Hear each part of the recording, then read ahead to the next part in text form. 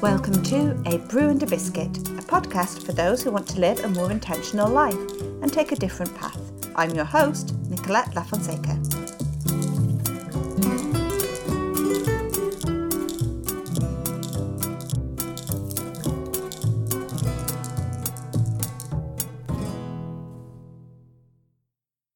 Before I start this episode, I want to thank everyone for listening so far. I really feel like I want to have a celebratory launch. So what I've done is I've put together a beautiful wicker picnic hamper filled with luxury hot chocolate, coffee, tea, herbal tea, biscuits, chocolate, right, it's a brew and a biscuit after all, a recycled woolen blanket and a beautiful, it's a stunning little print that was created especially for the podcast by the very talented and all-round good egg that is Java Bear. I will link to the artist in the show notes. The hamper is actually worth over £200. To be put into the hat, all you have to do is leave a rating and a review, then let me know that you've done so by sending a screenshot or snapping an image on your phone. You need to send it to nicolettebrewpod@gmail.com or via a DM on my Instagram, which is @ArchieInTheRug. I'll leave all these details in the show notes. This episode is such a treat. It's my first interview. Stacey and I talk about co-working, biophilic design, the circular economic model, and basically fix the world. It was so special to have her as my first guest, and I just know you will enjoy this episode.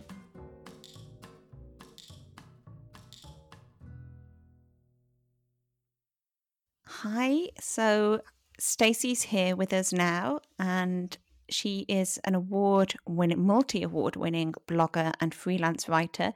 So I'm just going to ask you to introduce yourself, Stacey, and let everybody know what it is that you do, because you don't just blog and write, you also started a business during lockdown, which is crazy.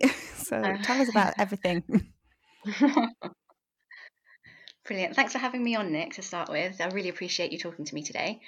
Basically, I am a freelance writer and interior design blogger, and I've been writing my blog called The Design Shepherd since 2009, which makes me feel like an absolute granny in terms of blogging.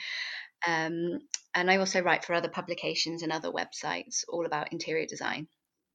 So I got into that because I was working for a trade publication that wrote about kitchen and bathroom design, but I was made redundant in 2008, just around the time of the financial crash, the last financial crash, which prompted me to start a blog, and I've never looked back. And yeah, as you said, it's gone on to win a number of awards and is regularly ranked in the top 10 in the UK. So for a blog that I started just for myself as kind of a personal diary, it's done pretty well for itself. And it is really good. It's I always find your blog to be really professional. Oh, thank that you. Makes sense. Yeah. Like it has an air of, for me, when I'm reading it, it kind of has a foot in both camps of not being completely impersonal like a magazine would be, but still giving you that sort of high end analysis and information, but still having that friendly, I'm reading a blog, so I feel more connected to the writer. Oh, yeah. View. Thank you for that, for saying that, because that's exactly what I wanted it to be. I came from a magazine background, so I wanted it to have that authority and that sort of expert sort of feel to it. But at the same time, I didn't want it to be exclusive, because I do feel like sometimes some of the design publications that you read, they're not very accessible for regular people who don't have a design qualification, and you can end up feeling a bit excluded from this like special club of design, just because you've not studied it. And I just absolutely didn't want my blog to be anything like that, but I didn't want it to document my personal life. And I've struggled over the years with that, actually, because a lot of people have asked me what's your niche, and you've obviously got people who do their own home renovation, people who focus on Scandinavian design, people who focus on, I don't know, upcycling. And I've never really known exactly where I fit in, because I approached it as kind of like a magazine, just to cover all different trends. It wasn't just what was important to me. It was just anything that I thought was great from a design perspective on its own merit. It wasn't my style necessarily, just that it had a great story to it. So I've always struggled to know a little bit where I fit into the landscape. But I think I'm kind of getting there on my personal journey now, and sort of Yeah, knowing where definitely. I I sit. really think maybe that is your unique selling point, in the fact that you haven't narrowed yourself down to, like you say, upcycling or, granny chic or renovating your own home. That Mm, it is the only one that, off the top of my head, I can think of you and Dear Designer that does a yeah, similar thing, and that's yeah. it, really. And considering how many interior blogs are out there, that's, Mm, it's quite a good, that's a niche. yeah.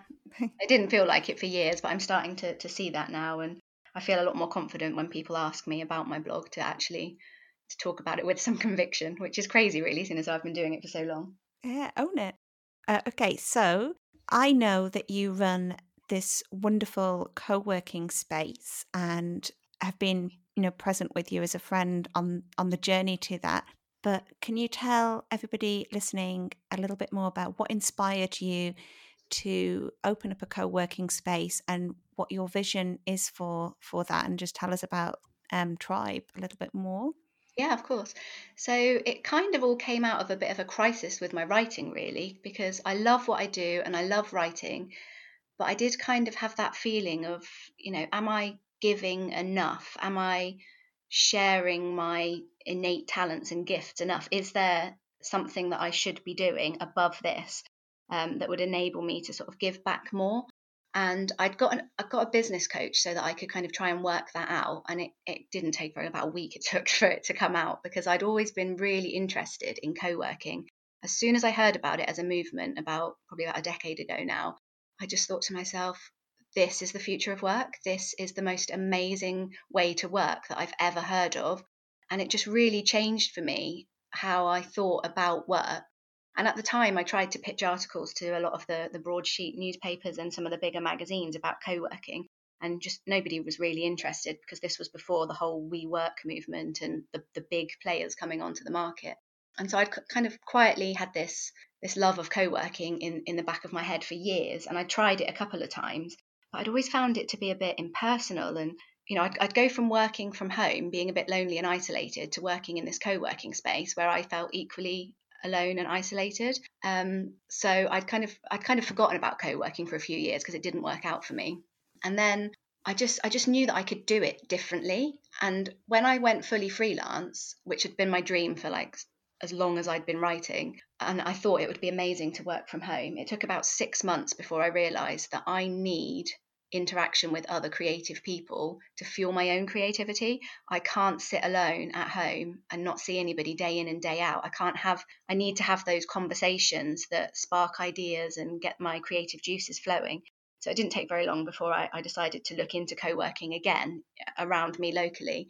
And when I looked at the options, they were just so disappointing, just so disappointing. There was nowhere that looked inspiring. They all looked like a bog standard office in any employer's office that you might work in your full-time job. So I thought to myself, do you know what? In order to pay to leave my comfortable, nice house that I've done up how I like it and that meets my needs, I need to go somewhere that's going to be equally as nice, if not nicer. And there just wasn't anywhere around. So I just thought, well, maybe I'll set That's one up. such an important point to hit on, though, isn't it? Of how and we're going to talk a bit more about that, but about how your physical surroundings Mm, impact on how you work and how you feel. And yeah, it's a really important point, as well as the community side, yeah. which is what I was going to ask you about to talk a bit more, because I found with co-working spaces, I dabbled a little bit. Mm, When I lived in Paris, they had co-working spaces that families could use. yeah. So they had a childminder there for very young ones, or a play area, and then a zone where you could work. And it was really progressive and it was fantastic. And then when I came back to the UK, I thought that I would do that again. And living in a rural area, there just wasn't anything suitable Mm, there. And so I thought, I'll treat myself when he starts crash to go one day a week. And everywhere was either really, really impersonal, like you say, like I yeah. felt like I was in a library. And am I typing too loud? Am Hmm. I doing am I annoying everybody? Or very, very, like a little bit too hipster, and I felt really excluded from Yeah. that. But what you've set up, which seems to be your passion, is creating a real community. So, obviously it's not going to suit everybody, because some people just want to be on their own and have that Yeah. library quiet space, and that's fine.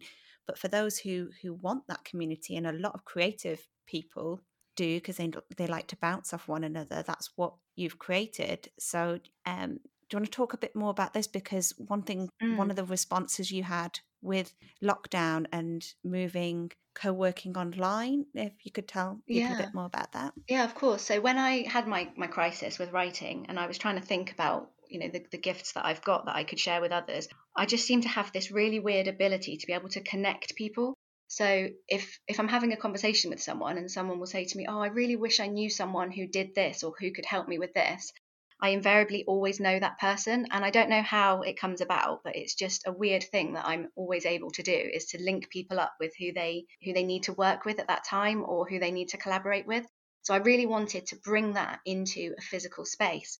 And it actually came about from talking to you and, our other friends that we talk to in our little community, and knowing the importance of having that support behind you for when you're struggling with confidence, or knowing your worth, or needing a resource, or just having someone who's got your back, who you can ask for a bit of help and support, or use their network a little bit. And I just thought, if I could get the right people in the room, we could create a community of people who could all lift one another up. Like, everybody has gifts and talents themselves, and someone else is inevitably looking for those gifts and talents. And if we could just link those people up, everybody could grow together. And so that's what I wanted for the physical space, was to just bring all these people into the vicinity where they could network. Because I think when you work from home, networking is very limited unless you go out to networking events. It can be very, very difficult to do that It is networking. difficult, yeah. Yeah, it's so difficult. And as women, I think in business, we particularly hate networking a lot of the time, because the events, you turn up and it's a lot of men in suits, and it can be very intimidating. So I wanted to create an And environment where, balancing those times as well, yeah, because this pandemic has really put a spotlight on the fact that women will usually spin more plates at home than their male counterparts, and so absolutely. having to have that timing of, like, there's children and home, and I've got to do work, but I've got to go to this event, and I've got to try and be scintillating there, Yeah, yeah. and And often they're a it's breakfast really event, aren't difficult. they? It'll be a Yes. breakfast networking at school drop-off time, so you can't go anyway. So I really wanted to create a space where women could accidentally, secretly kind of network. Like, they'd come in and book a desk, and they would just naturally talk to someone else on another desk without even realizing that they're actually networking, because Which it just felt absolutely so takes the natural. pressure off, doesn't it? Straight Totally, away. yeah, yeah. And I saw it happen as soon as I opened. People just started having a chat and realized that the person across the room from them was the exact person they'd been looking for to help with X, Y, or Z in their business. And it was really nice to see that. And like you said, during the pandemic, when we were shut, people really noticed that not having that community suddenly made them feel so isolated. So we took it online eventually, and it took me a while, because I couldn't get my head into the zone whilst trying to juggle Everything. everything to do with the pandemic. Yeah. It was really overwhelming, wasn't it? So it took me a while to pivot, while I watched everyone else pivot and felt like a complete failure. But we got there eventually, and now we have an online version as well. And people have just found it so valuable, having that community of like-minded individuals to bounce off of and to look for So support. Tribe Online, is that something that anyone can join? Do you want to tell Yeah. people is there like a limited membership, or? Well, we only open the doors every quarter, because we want to try and keep each intake relatively small, just so that people can build that community. Because I think if you let too many people in, it becomes very impersonal, and it almost becomes a bit too overwhelming, that you don't have a chance to get to know one another. Very So we're, true, we're yeah. trying to build it gradually each quarter by introducing a new kind of cohort of people who can then mix with the existing members, and so that it can feel like home. We really want it to feel like a space where people feel comfortable to be vulnerable and to share their failures, their fears, and not just shout about their successes, but also to shout about successes. Because as women, we're not very good at doing that either. We're not very good at really celebrating our wins and being proud of what we've achieved. So we really want to create a space where people feel that it's okay to be vulnerable, and you don't need to worry about being proud of yourself, or the fear that you may be showing off, because everyone's so supportive and wants you to succeed, and it's just a really nice feeling in the group. So that's why we wanted to grow it very It's so sort of inspiring. I'm slowly. getting goose pimples just like hearing you talk about it. So you must be so happy when you're sitting in the office and those conversations are happening where Yeah, someone's connecting with someone else, and there's that little like, I did that, I brought them together, and I'm yeah. enabling so much for people. I It's quite often honestly have to look away inspiring. and just have a giggle. It's so lovely, and it's so lovely to hear you talk about it. It's really nice. So, the other reason I invited you to talk to me today is your other passion as well as community Mm, is, and I have to be really careful because even though I've heard you speak about this, we're usually messaging each other. And so I see yeah. it written down, and I keep thinking, I can't say phallic, I can't say biophilic. So let's get it out of the way now. I've said phallic, and I'm going to try not to say it again. Biophilic Yeah, design. yeah. I didn't know this was actually a word until you mentioned it. Mm. So if anyone else is like me and in the dark, please give us an overview of a biophilic design. See, I've said it correctly. I'm proud of Yeah. myself. Well, it's quite a new thing. Like, even when I talk to interior designers now, most of them don't know what it is. So it's not, it's no bad reflection on you. It is a very new concept. So biophilia basically comes from the two Greek words bios, meaning life, and philia, meaning love. So essentially, biophilia is just a love of nature. And biophilic design is bringing that love of nature into the built environment. So as human beings, we have an innate connection to nature, and we always have. We're surrounded by nature. We've, evolved in nature, and nature makes us feel good. That connection to nature has so many benefits for us, for our mental, physical, spiritual health and well-being. And the term was first coined back in the 60s by a social psychologist called Eric Fromm, and then it was popularized in the 80s by a biologist called Edward Wilson. So as you can see, it is a new concept. And then it was sort of taken on by the green buildings movement in the 90s. And it's only really in the last decade that there's been a lot more research into the intersection of architecture and neuroscience. And we've been looking at how the built environment affects our mental health and well-being and our physical health and well-being. So it's a really, really it's a really important, I don't want to say a trend, because I honestly don't think it is a trend. In interiors at the moment, it's being presented as the next big trend. But to me, it feels like it's much more than a trend. It's so much more than a trend. And I think this is a lifestyle. And I think it's going to explode onto the scene. We're already seeing everybody starting to write about it. I first wrote about it a couple of years ago because, again, with the co-working, I heard the term, and it was like the missing piece of the puzzle for me, because I'd been trying to work out what my personal design style was for like the best part of a decade, and I couldn't put my finger on it. And when I heard about biophilic design and what it was, I looked around my own home and I was like, oh my goodness, this is my This house. is Like, what I've this is, been doing. yeah, I didn't even know that this was a thing, but I looked It's got a around, and name. yeah, there was nature all around, and I thought, I just kind of stumbled into it because I'd been adding bits to my house and choosing colors and things that just made me feel good without even realizing that it wasn't an actual design concept. So it is a new movement, and it is going to grow exponentially, but I really do think it's here to stay. I think it's really fascinating because even without the design side of things, I've seen, like you say, over the past decade, such a movement towards looking at how nature can affect us and can impact on Mm, our mental well-being, on our mental health. And they're doing lots of research to see that there's actual scientific evidence to show that it has an effect on our physical well-being. So, the mm, pheromones that plants produce, the chemicals of having our bare feet onto soil, yeah. and how they actually will physically make an impact as well as psychologically have an Mm, impact. So it's like a physiological and a psychological melting pot of wonder that we can yeah. benefit from as human beings. And I think during this last year, I think why I wanted to talk about this is because everybody's been at home for a really Mm, long time. We're spending a lot more time indoors, and not everybody has access. I am really, really lucky where I live. I'm surrounded by woodland and I have a garden and an allotment. And I was really aware of the fact that so many people don't have that at all. Mm. And I think that it would, this seems to be like something that where you can sort of bring that into your home. Am I correct in thinking that you can recreate those effects of having what I have if you live in an inner city? Yeah. Yeah. So, because I remember when I first started working in an office, this is going back, 20 years ago, temping during uni, their idea of making a healthy office was putting a cheese plant in the middle of the room to die slowly.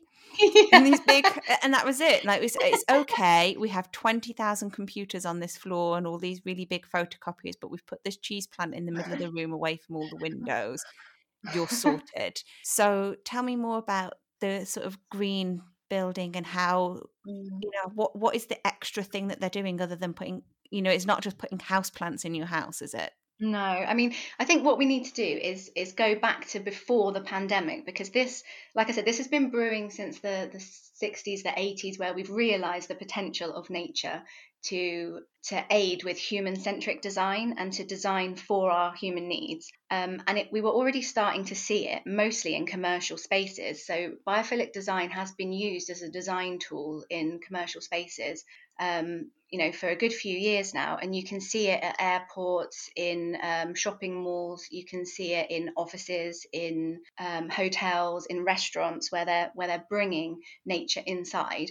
And I think the reason why we've seen it in commercial spaces, I interviewed Oliver Heath, who is the UK's sort of premier biophilic design expert, and he explained this to me really well. He said the reason why it's been used mostly for commercial spaces is because the benefits are measurable economically. Mm-hmm. So when you look at workspaces, for example, that have nature incorporated into them, you can measure the reduction in stress that the employees are feeling. That's You can amazing. measure their improvements in productivity. You can see the increase in job satisfaction. You can measure the reduction in absenteeism, the reduction in stress-related illnesses, and you can also measure the improvements in creativity of your employees. So all of those things, they have measurable targets that a business was probably already measuring before. They could implement the principles of biophilic design within the office space or the work environment, and then they could measure the improvements.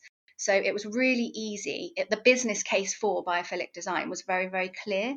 And what we weren't seeing was biophilic design used in the home. And the way Oliver explained it was that it's hard to measure happiness. Like, how do you measure happiness in the home? Because you're not going to measure absenteeism. You're not going to measure productivity at home, because we don't live the same way at home as we do at work. We don't perform the same way, so we can't measure the same things. So there was never a business case for biophilic design in residential interiors. But then we've seen the pandemic come along, and as you say, we've all been restricted to our homes. And for those of us who have access to nature, I live in like deepest, darkest Devon, so literally right outside my window is like rolling hills and sheep everywhere. So for me, accessing that was super easy. But if you live in an urban environment, if you live in a city tower block, and you can't get out so easily, this pandemic has just highlighted to everyone how important connecting with nature is. I mean, the importance of that 1 hour daily walk was insane in that first lockdown. Do you remember, like, people just desperate to get out for their 1 hour of exercise because they wanted to go and find absolutely. a park or some grass or something? Yeah. I think it tended to be in the middle of the day, because obviously you'd get up and you start your day and then start to feel that lull, probably because you've been cooped up. So everybody was ending up going at the same time or a similar time in the middle of the day, to have that connection to nature again, to sort of get you through to bedtime, really. Yeah, and I think it just really shone a spotlight on it, didn't it? Because it was taken away. Like, we've been living as a society in this fast-paced kind of lifestyle that we've developed, where, we go to work, we spend the majority of our time indoors, and we come home. But once that freedom was taken away, and then we weren't allowed outside for more than an hour, we all realized that actually, having taken away our access to fresh air, to natural light, to the greenery that we've just taken for granted, how much that really affected us from a well-being and a mental health point of view. So I think what the pandemic has done is just fast-tracked the whole movement of biophilic design by probably decades, because now we're all so hyper aware of it. And we were all sitting at home looking at our homes, and probably the majority of us were then focusing on what we don't like about our homes, because never before had we spent so much time here. We used to go out to work, maybe eat out, socialize out, and it was It's a a crash place pad, isn't for it? us to sleep and to relax in. Yeah, but we didn't really pay too much attention to the choices that we've made, our decor choices, or it was all just, fleeting decisions, and that'll do, and we'll stick that in there. And for most people, it suddenly became very apparent that either their home doesn't work for them, especially not the way we were using our homes during the pandemic. They don't like their choices necessarily. The choices that they have made don't make them feel good. And all of that came bubbling up to the surface. And then I think the interiors industry saw a real boom during the pandemic, because everyone was sitting at home shopping online to remedy that and to find a way to make their home work for them and make them feel better. So this has just been a really big acceleration for the concept of biophilic design. And I think the way that we view our homes and the way that we feel about our homes and use our homes has been changed irreversibly because of Yeah, I think the it's way we've important been as well forced to live. because right at the beginning, when you said that it isn't, it'd be presented as a trend in certain publications, or people will call it a trend, but actually the way that you said it is something much deeper than that, because everybody, even people who are design savvy, maybe in inverted commas, they'd say they were design savvy. They've got the Pinterest boards and they've got their Instagram inspiration and they've got these beautiful homes. Maybe they were also seeing this might look beautiful, but this isn't, now that I'm in here 24/7, I'm feeling like there's something lacking. And maybe that it's that Yeah. thing of like a design trend. It can be beautiful and it can be inspiring, but is it actually nurturing you as a space? I think what we've all missed, we've really gone in heavily on the aesthetic side of it, and the functionality probably, just because they're the easiest things to identify what you want from your home. But I think what we fail to take into account is the opportunity to create a holistic home and to really think about more than just our visual sense, and to make our home into a sensory experience that really draws on all of our senses, like how the sense that we have, like the smell, the sense that we have at home, or the textures that we have at home, the haptic experiences that we can have, the sounds of your home. There's so many different ways that you can make a home feel better, and we've pretty much ignored most of those because we've been so caught up in the whole aesthetic experience of jumping on the next trend, like what's the metal of choice at the moment, what color should we redecorate with this season, What did what are Pantone the say color of new. the year is? Yeah. Oh yeah, grey. Come on. Does grey make anyone feel good? I know you have to choose colours that resonate with you, and some people have told me that grey definitely makes them feel I'm not good. buying But I it. think I don't believe no, for them. the majority, I think they're just hung up on trends. Like the minute the magazines tell you that grey's the next big thing, it can be, the colour is so important to how we feel in a space, and we need to be choosing colours based on how we want to feel in that space. So grey isn't necessarily, I mean, it's a great neutral, but does it make you feel good, or does it make you feel drained, and does it take your energy away? Like, we really need to think more carefully before jumping on the bandwagon and painting it because the magazines have said that we need to be using this color this It's about the season. health of your How does that home, color isn't make us it? feel? Mm. Yeah, absolutely. And we do not give enough thought to that.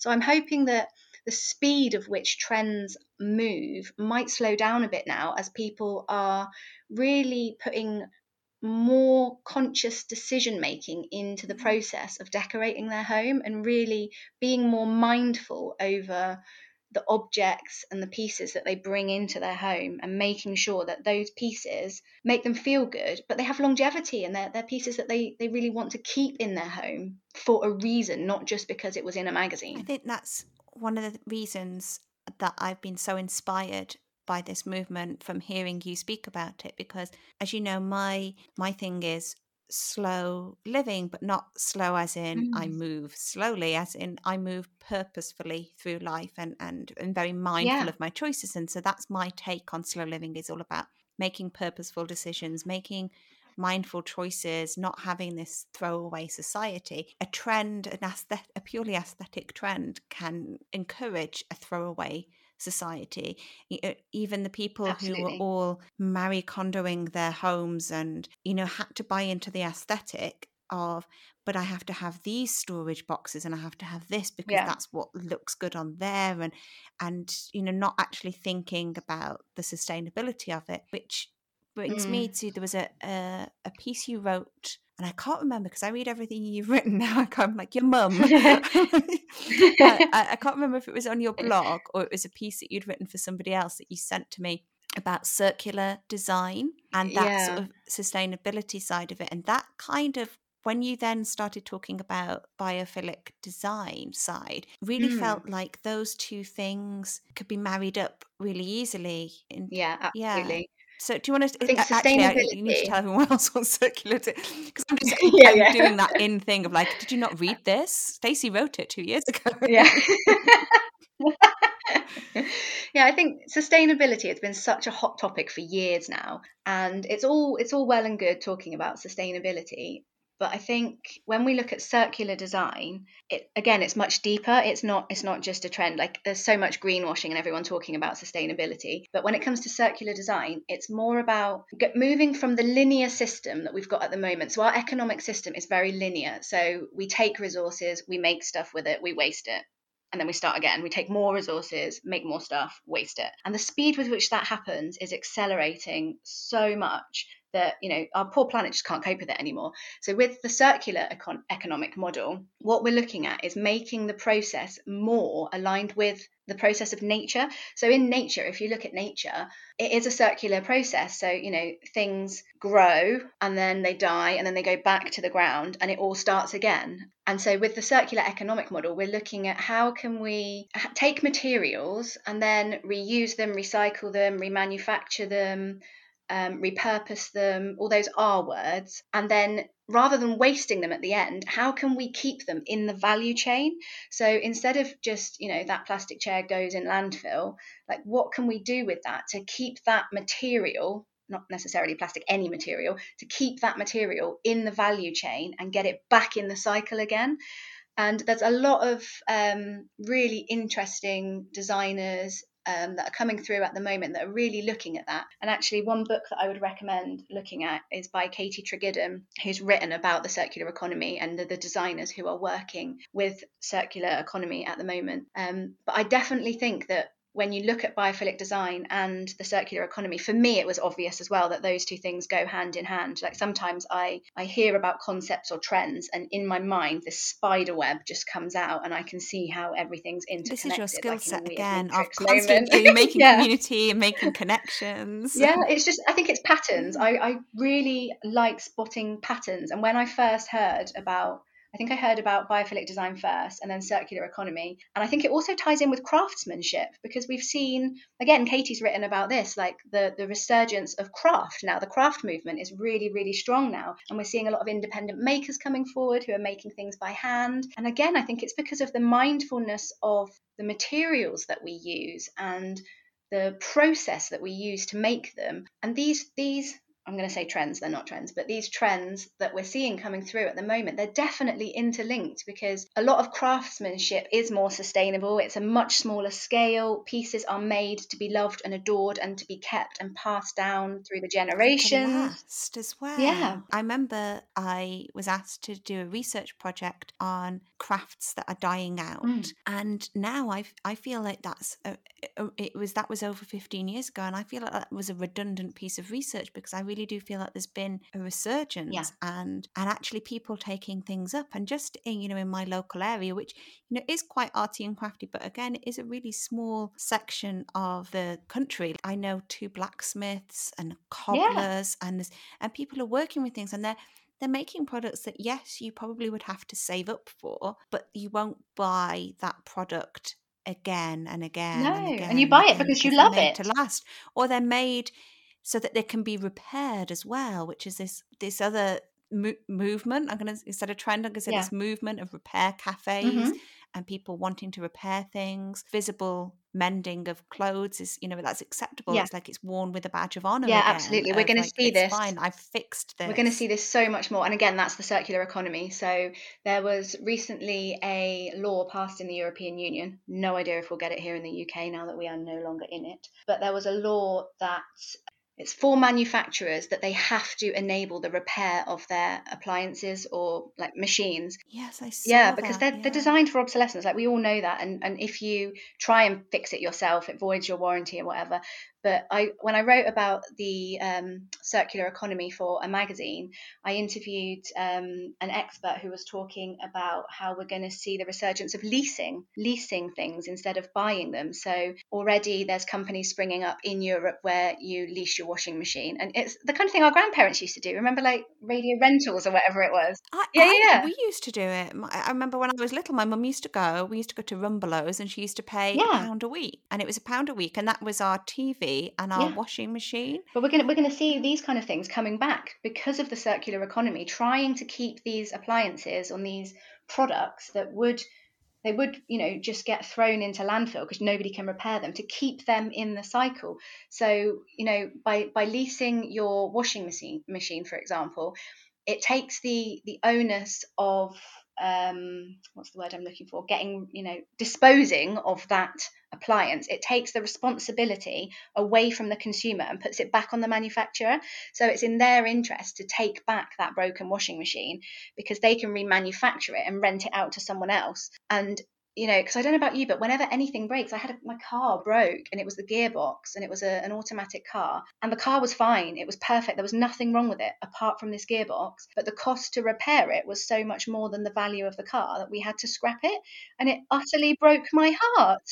Nothing wrong with the car at all. I think that's such a good notion as well. And even if you think about it from the point of view, especially with electrical items and things with batteries, that mining of metals and these rare earth metals, the mining process themselves, is not good for the environment, and everything is a finite resource. So it just makes so much sense, doesn't it? It really does. But don't you feel like we're coming full circle? Because to me, I look at where we're at now and where we've come to, and it feels like we've had all this progress and technological progress, and we've urbanized and we've moved to the cities, and we've done all these jobs that we now do. We've digitalized everything, and we've developed these new materials. And certain jobs just became obsolete because of that, transport, didn't they? Yeah. But we are now starting to realize that none of this is good for us. There's a video that I watched when I was researching biophilic design, and it's haunted me ever since. And it was made by Velux, the window company. And if you Google it on, no, not Google it on YouTube, but if you search for it on YouTube, I'm gonna give you a trigger warning for this one because it's really haunted me. But if you look on YouTube, it's called The Indoor Generation, and it's a really spooky, moving piece about how we as a human society have become an indoor generation, and we spend 90% of our time indoors. And it tells it in a really beautiful storytelling way about how we've basically locked our children inside with like very little access to daylight and fresh air, and the detrimental effect that it has on us as human beings. But that's basically what we've done to ourselves. And we've now reached this point, especially with the pandemic, where everyone's now wanting to move back to the country. Like, I don't know what it was like in your area, but as soon as we had the lockdown, 1,000,001 for sale signs went up all around me. It's true, actually. Houses have flown off the market. Sorry, this is the train going past. This is the one disturbance we have. So you're always on my podcast, you will always hear a train at some point. It's my USP. But especially like houses that I would notice that we're thinking, there's nothing wrong with them, but they're not that, idyllic country home either. Yeah. They were just on the market for weeks before they were just gone instantly because people just really desperate for space, I think the whole urbanization and industrialization and digitization of our society, it's become really dehumanizing. And we didn't notice it before because we were so busy in the rat race and keeping up with trends and, trying to out-earn neighbors. And just the pandemic came and we all got locked down. And for many of us, we didn't even have jobs to do because either we had no work or we were furloughed. And it just gave us time to reassess our lives and what we want from them. And are we happy? Is the way we're living actually serving us? Is it making us feel good? And for many people, the answer to that was a resounding no. And people have been trying to change how they live. Like there was I think, was it you that sent it to me? There was a statistic about how many people Ah, have that set was up me. businesses Yes.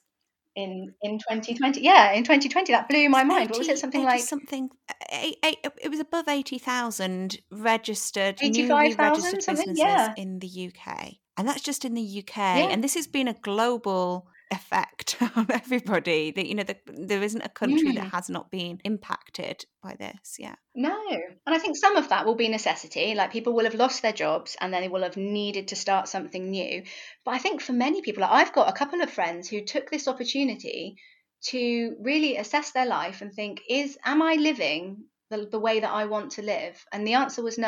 And so they've set up their own business so that they can work from anywhere, so that they can do their own hours, that they can just get out of the confines of that rat race that we've all been living in, and live in a more authentic way that really makes them feel good as a For human. me personally, I describe myself as a cynical optimist because there is one part of me that has this wonderful Mm, idealized hope, and then there's a little cynicist in me that yeah, goes, oh, but will it happen? But in the idealistic side of me sees all of these things, and I channel my inner Stacey and I start making the connections of, well, people are going to start working from home because all of a sudden flexible working is something that people can, employers can't refuse now because they've seen that they can allow that, which opens up how families manage their yeah. time, and not just families, single people, how they manage their work-life balance as well, because it's important for everybody, not just people with family. Mm. Then I think, well, there won't be a need for as many big offices. Then we've got all these empty office blocks, so we can fix homelessness. And then I'm just going into we could do so much with this. We could really run with this crisis. Yeah, yeah. Oh, I'm the same. I'm the same. I've come to the conclusion over the years, because I'm exactly like you. I'm a massive idealist. I'm such a, I really try to go with optimism all the time. And I quite often have to be brought down off that sort of like lofty cloud of But it's hope. fun on the But lofty I cloud, think if isn't there's, it? oh, it so is. It so is. But I've come to realize over the years that if there's a business case for it, if someone can make money from it, then it will happen. And I think there is actually a really big opportunity to make money from a lot of these things. So when you look at the circular economy, and that would do a lot towards, reducing our waste and living more sustainably, there is a massive business case there. There's a lot of manufacturers who have all this waste, the waste material that comes out of making their products, that can be bought by other manufacturers to make new products using that waste as their raw material. So the business case for it is there. There is money to be saved, massive amounts of money to be saved. And I think once people can work that out, then we can start moving in the right direction. And it's a shame that it has to all come down to money and economics at the end of it. It That's does, where it does yeah. come in, and that's what is so exciting, is that all of these things that you're talking about, Yeah, companies not needing to maintain huge offices, and maybe if they have a smaller office that they use, that their staff can come in on a hot desking type of thing, they have more money then to concentrate on how they make that environment and how healthy they make that yeah, environment. So all of these things, you can think that there is a financial benefit, so you can be yeah. more hopeful that it will happen. And you can see that in interiors now, because everyone has jumped on the biophilic design bandwagon, and we're seeing so many more products made from natural materials, in earthy color palettes that really reflect natural colors. We're seeing a lot of plant inspired patterns, botanical things. There's a big selling point there. Like they're tapping into that movement, and they're really going hard to sell on that. So at the end of the day, at first I was like, oh God, they're just treating it like a trend, and it's not, and no one understands that it's a much bigger thing. It's more meaningful than this. But I think at the end of the day, if people buy into it because they think it's a trend, and the byproduct of that is that it makes them feel amazing at home, then that's got to be a good I thing. think as well, so I did a little bit of internet researching, And what I noticed as well with the biophilic design is it goes beyond the aesthetic. I noticed quite a few products because earlier on in the interview you were talking about when we lost our access to natural light, and I started to think about these highly urbanized spaces, like Singapore and Tokyo and New York, and there are going to be there are still going to be urbanized spaces. There are still going to be centers where people are living closely together. There's big skyscrapers, and I was noticing there was all sorts of, I don't know if this is the correct term for it, you can correct me if I'm wrong, like smart design product. Yeah, yeah. So it's more than just, bringing a load of plants inside. So there's 14 principles of biophilic design, and they're really academic. Like when you read them, it's kind of like, what are you even talking about? But the basic gist of it is that you're looking to get nature into the space. So things like plants, water, animals. So that could just be that you put bird feeders in your garden so that when you're looking out the window, you can see animals. The airflow, so you want to replicate what happens in nature. So you'll get breezes occasionally, and, obviously opening the windows or designing a home that makes it possible to get nice breezes to come through. So I would say think about your senses when you're thinking about how you're decorating your own home. So choose things made from natural materials, because a lot of the time natural materials feel nice. They have that texture that you'd find in nature because of And they're what they're more made from. sustainable as well. Yeah, yeah, exactly. And they fit into that whole circular economy. So look at choosing natural materials. So think about things like bamboo, cork, wood, glass, terracotta, jute, those kind of materials. So if you're replacing rugs or furniture or whatever, try and choose things that have got a lot of texture inspired by nature. Plants is the obvious thing to do. Like when you look at a lot of the magazines at the moment, it's just a normal room and they just pile all the plants in and go biophilic design, and it's obviously so much more than plants, but plants are the cheapest way that you can have the biggest It's a impact. really good starting point, isn't it? Yeah, if you don't do anything else, go for lots of plants. I mean, I've got a massive wall in my, it's not massive, it's tiny, a wall in my living room that's got palm wallpaper all over it. So that's another, you can just easily just do one small part of your room in a botanical pattern. It still gives you the same feeling. And if you can't keep plants alive, you can use faux plants. I interviewed a biophilic design expert whose job it was to make living walls, but he said if you can't keep plants alive, I'm notoriously bad at killing them, and it makes me feel so guilty. But you can use faux plants, and it still has the same effect for your well-being and your mental health as a living one. That's really interesting because I Mm. wouldn't have assumed that, because I have a north-south house and I always feel really guilty that on the north side I have faux Yeah, plants. in my office, I mix it up because after 3 days of being open, they started to die. But just thinking about texture, and if you're buying, even if you're just going to swap out some cushions, try and think about texture and bring in more sensory experience. So you can be nice and cozy. Oh, it's been absolutely fantastic to speak to you, Stacey, on this subject. Oh, thank you for having me.